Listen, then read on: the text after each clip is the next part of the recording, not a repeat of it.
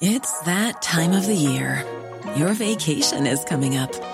You can already hear the beach waves, feel the warm breeze, relax, and think about work. You really, really want it all to work out while you're away. Monday.com gives you and the team that peace of mind. When all work is on one platform and everyone's in sync, things just flow. Wherever you are, tap the banner to go to Monday.com. Many of us have those stubborn pounds that seem impossible to lose, no matter how good we eat or how hard we work out. My solution is PlushCare. PlushCare is a leading telehealth provider with doctors who are there for you day and night to partner with you in your weight loss journey. They can prescribe FDA-approved weight loss medications like Wegovy and Zepbound for those who qualify. Plus, they accept most insurance plans. To get started, visit plushcare.com/weightloss. That's plushcare.com/weightloss. This is TalkSport Daily. Hello, happy Monday, and welcome to, well, another week. And more importantly, is it more important? No, it's probably not. Just as important. Well, not even that. Least importantly, out of the two things of a new week and a new podcast. No, it is. I'm doing it injustice. More importantly than the new week, it's, I don't even know where we are now. What am I talking about? Oh, yeah. The Andy Goldstein TalkSport Daily podcast with me, your host, Andy Goldstein. Very excited, Andy Goldstein, because, of course, it's the new week. I've done the week stuff. Anyway, we begin with Katie Price's ex-husband, Simon Jordan, probably up for a moan. He was alongside Danny Kelly on The Final Word. Ironic, because with Simon there never is one. I love him, really. Anyway, this is Simon yet again moaning about something. I'll tell you what he's not moaning about, and that's the hairdressers being shut. Because somehow he's got his haircut. I don't know how he's got his haircut. Maybe he'll address it here. Let's have a listen. I sit there with a hope that we see a recession for all of the reasons that you laid out on the top of this, which is fees, agents, fees dictate salaries, and all that goes with it. Because the one thing that it's okay that Man United can afford it. It's okay that to some extent Man City and Chelsea and the Newcastles perhaps of the world will have, print presses of money in their garden to go on with. But there's another 15, 16 clubs in that league that maintain the competitivity of it, that will be well served from a little bit of belt tightening, a little bit of downward pressure on transfer fees. And if you've got Infantino, as much as FIFA sometimes are worth waving a stick at, as much as you've got any sort of resonance in what they say, if they are coming out and talking about salary caps and transfer fees, it'll be interesting to see how that's received. Now we can hear from the British rock legend Noel Gallagher. He joined Johnny Owen and friends yesterday morning. Obviously, he spoke about Man City and their chances in the Champions League this season, and also looked back, brackets, in anger, at Euro 96 and a certain song he couldn't stand hearing during the tournament. Oh, I'm guessing that was Lived in a House, Very Big House. That one, wasn't it? Oh, yeah, no, it wouldn't have been that one. So we go to Wembley, and then the entire crowd breaks into Swing Low, Sweet Chariot, right? That god-awful rugby song. And I was like, who are all these people? These are not football fans. These are not... They're not football fans. They're England supporters, in inverted commas. Swing Low, Sweet Chariot at a football match. What? When you watch Euro 96, it's a load of rugby fans going, oh, England, man.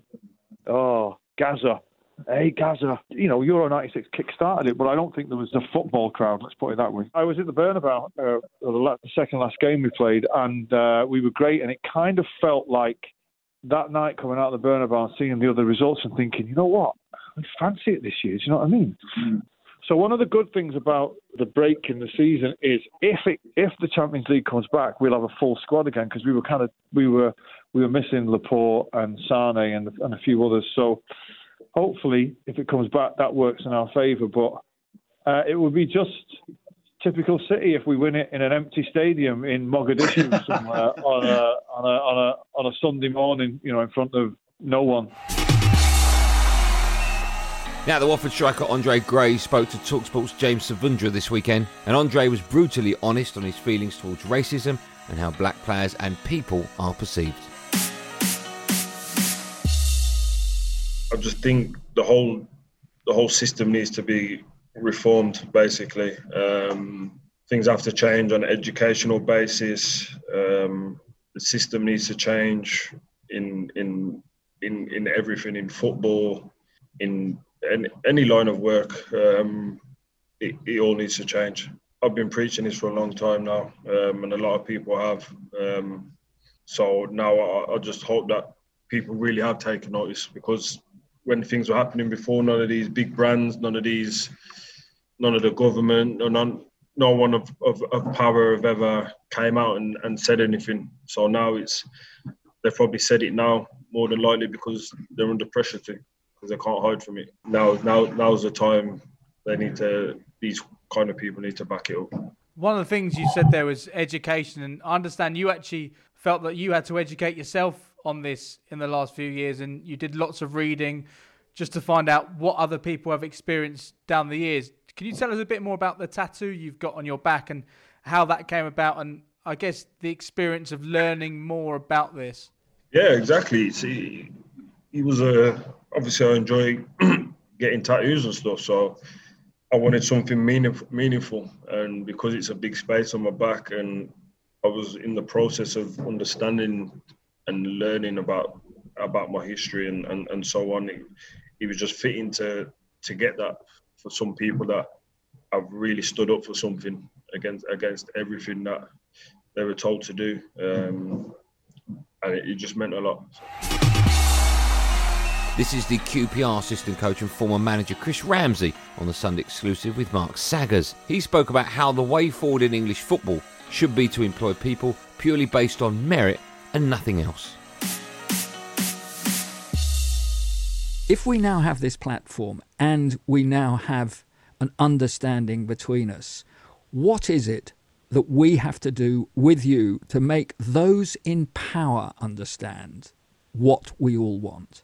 You talk about a revolutionary tactic. How can that work? Well, first of all, recognising that people's talents. And I'm not talking about just putting people in jobs or in positions just because of their ethnicity. I'm not talking about that. What I'm talking about is not putting them in there because of their ethnicity. And that's been the biggest problem. People, I hear a lot of people saying, oh, you know, people got jobs just because they were black or just because they were Asian. I don't agree with that either. But they also don't get jobs because of that. And until people can understand that there is fraternities that actually look at that obstacle. As you walk through the door, you're walking over 2-3 obstacles before you sit down and even start the conversation.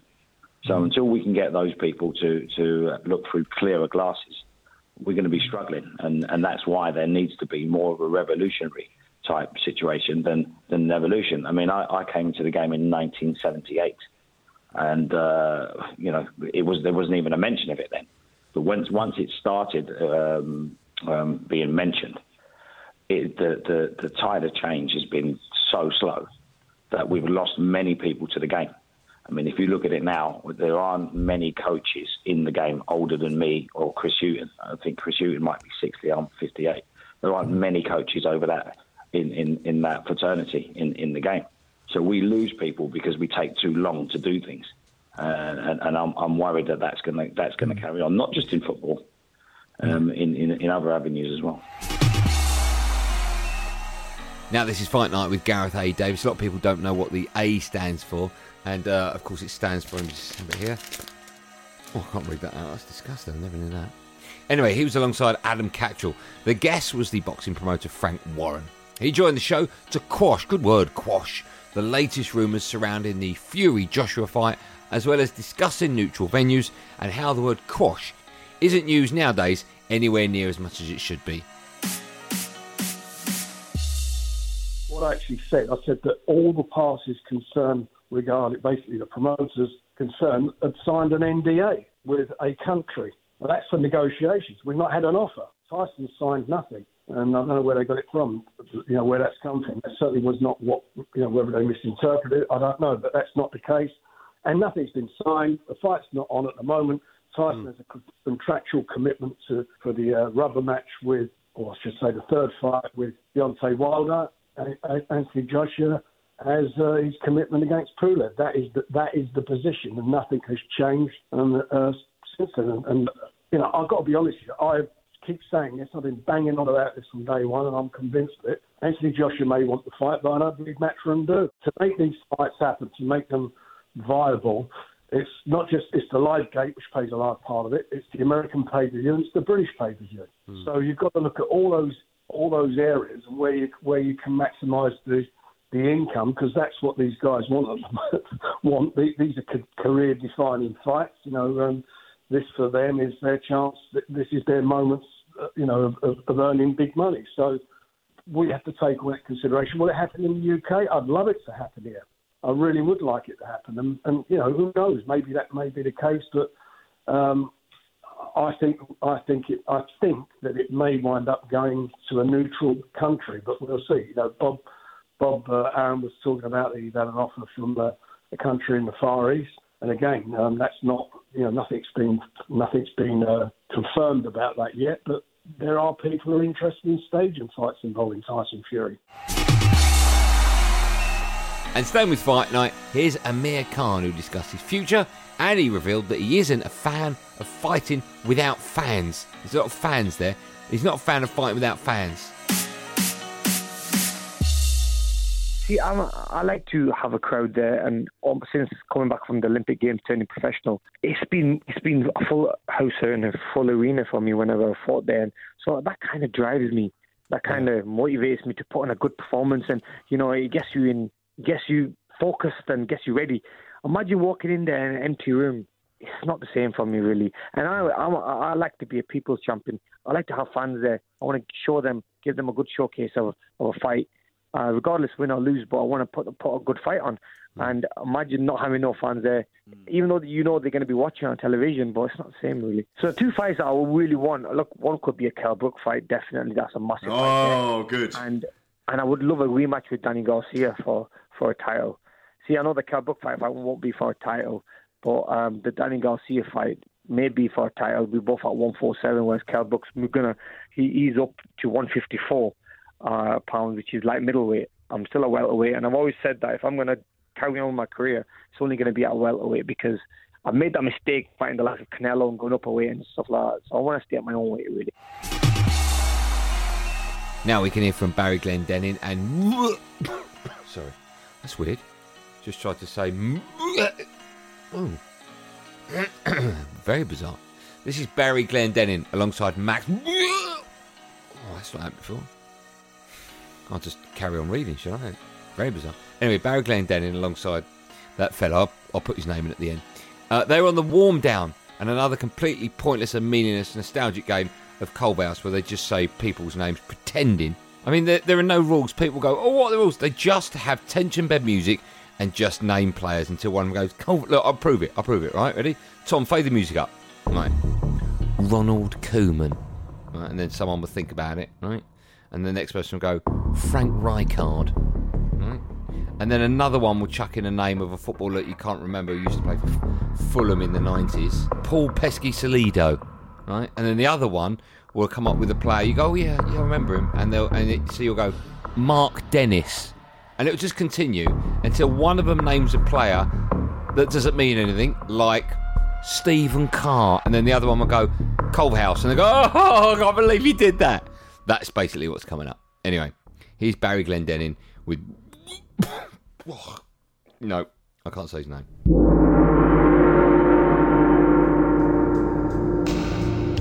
Trevor Hebard. Steve Sedgley. Carl Shutt. Eric Young. John Polston. Peter Shirtliff. Timothy Atuba. Dane Whitehouse.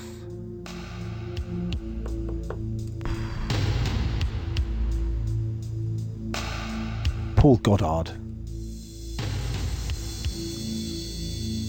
Trevor Peake. Chris Marsden. Chris Kawamia. Simon Milton. Paul Warhurst. Johnny Robinson. Scott Sellers. Dale Gordon.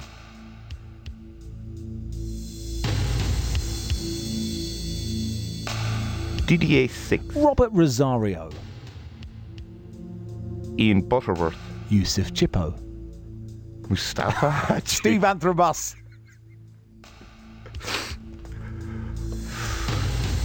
Steve Chettle. Ian Butterworth.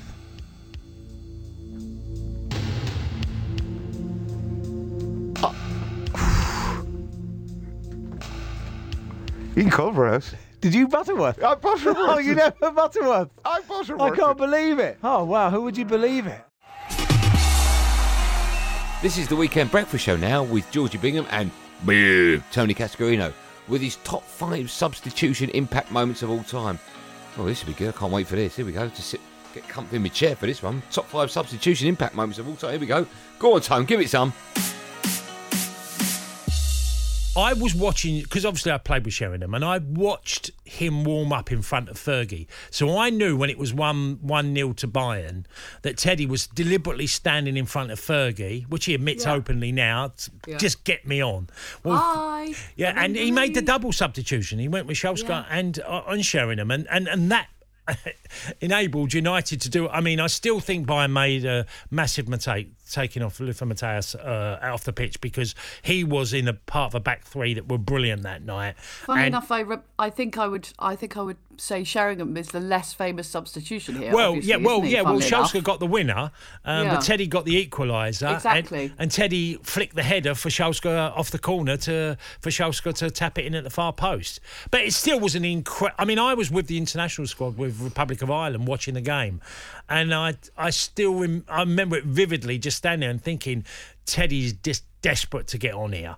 And look, you always want to say, but it was the way he done it. He would be in Fergie's face to get me on, driving him mad. And Fergie's made, like he did in his career many a times, that late goals by Fergie, did it brilliantly many times in many different games because of his decision-making. He was up there with the very best. I thought that would be your number one. No, it can't be, Georgie. How can I rule out 2005 Liverpool's substitution, DT Amman, 3-0 down, number one. Yes. Look, if you're a United fan, if I was a United fan, it would obviously be number one. But that still stays with me as in. I'm still not convinced to this day that Rafa Benitez made that change to stop it going 4 or 5-0, Georgie, because you do not bring Didier Amann on, really. I know you change your midfield and you can free up other players, but you don't really bring him on to change and try and get back into a game. I'm not. I'm still. He might tell us different, but I'm not totally convinced that he thought that day, let's keep it to 3. Let's get it to 3-1, because what happened afterwards was extraordinary, and that substitution was a big part of it. Djibril Cissé came on as well, played a part. He didn't do a lot for Liverpool at the time, but the whole formation of Liverpool did change through DT coming on. But it was an amazing night, and I think that substitution, getting them back to 3-0 down within 17, 20 minutes time, they're 3-3. Goes to penalties. I just felt that was one of the maddest games, because lots of Liverpool fans had left that stadium, at half time. I'm sort of, I'm not going to watch the end of this. It was quite known that a good number had left.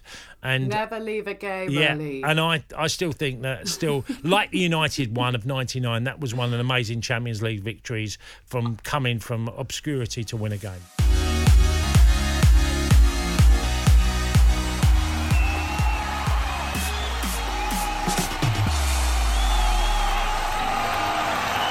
Well, that's it for another podcast. Again, good work, everyone.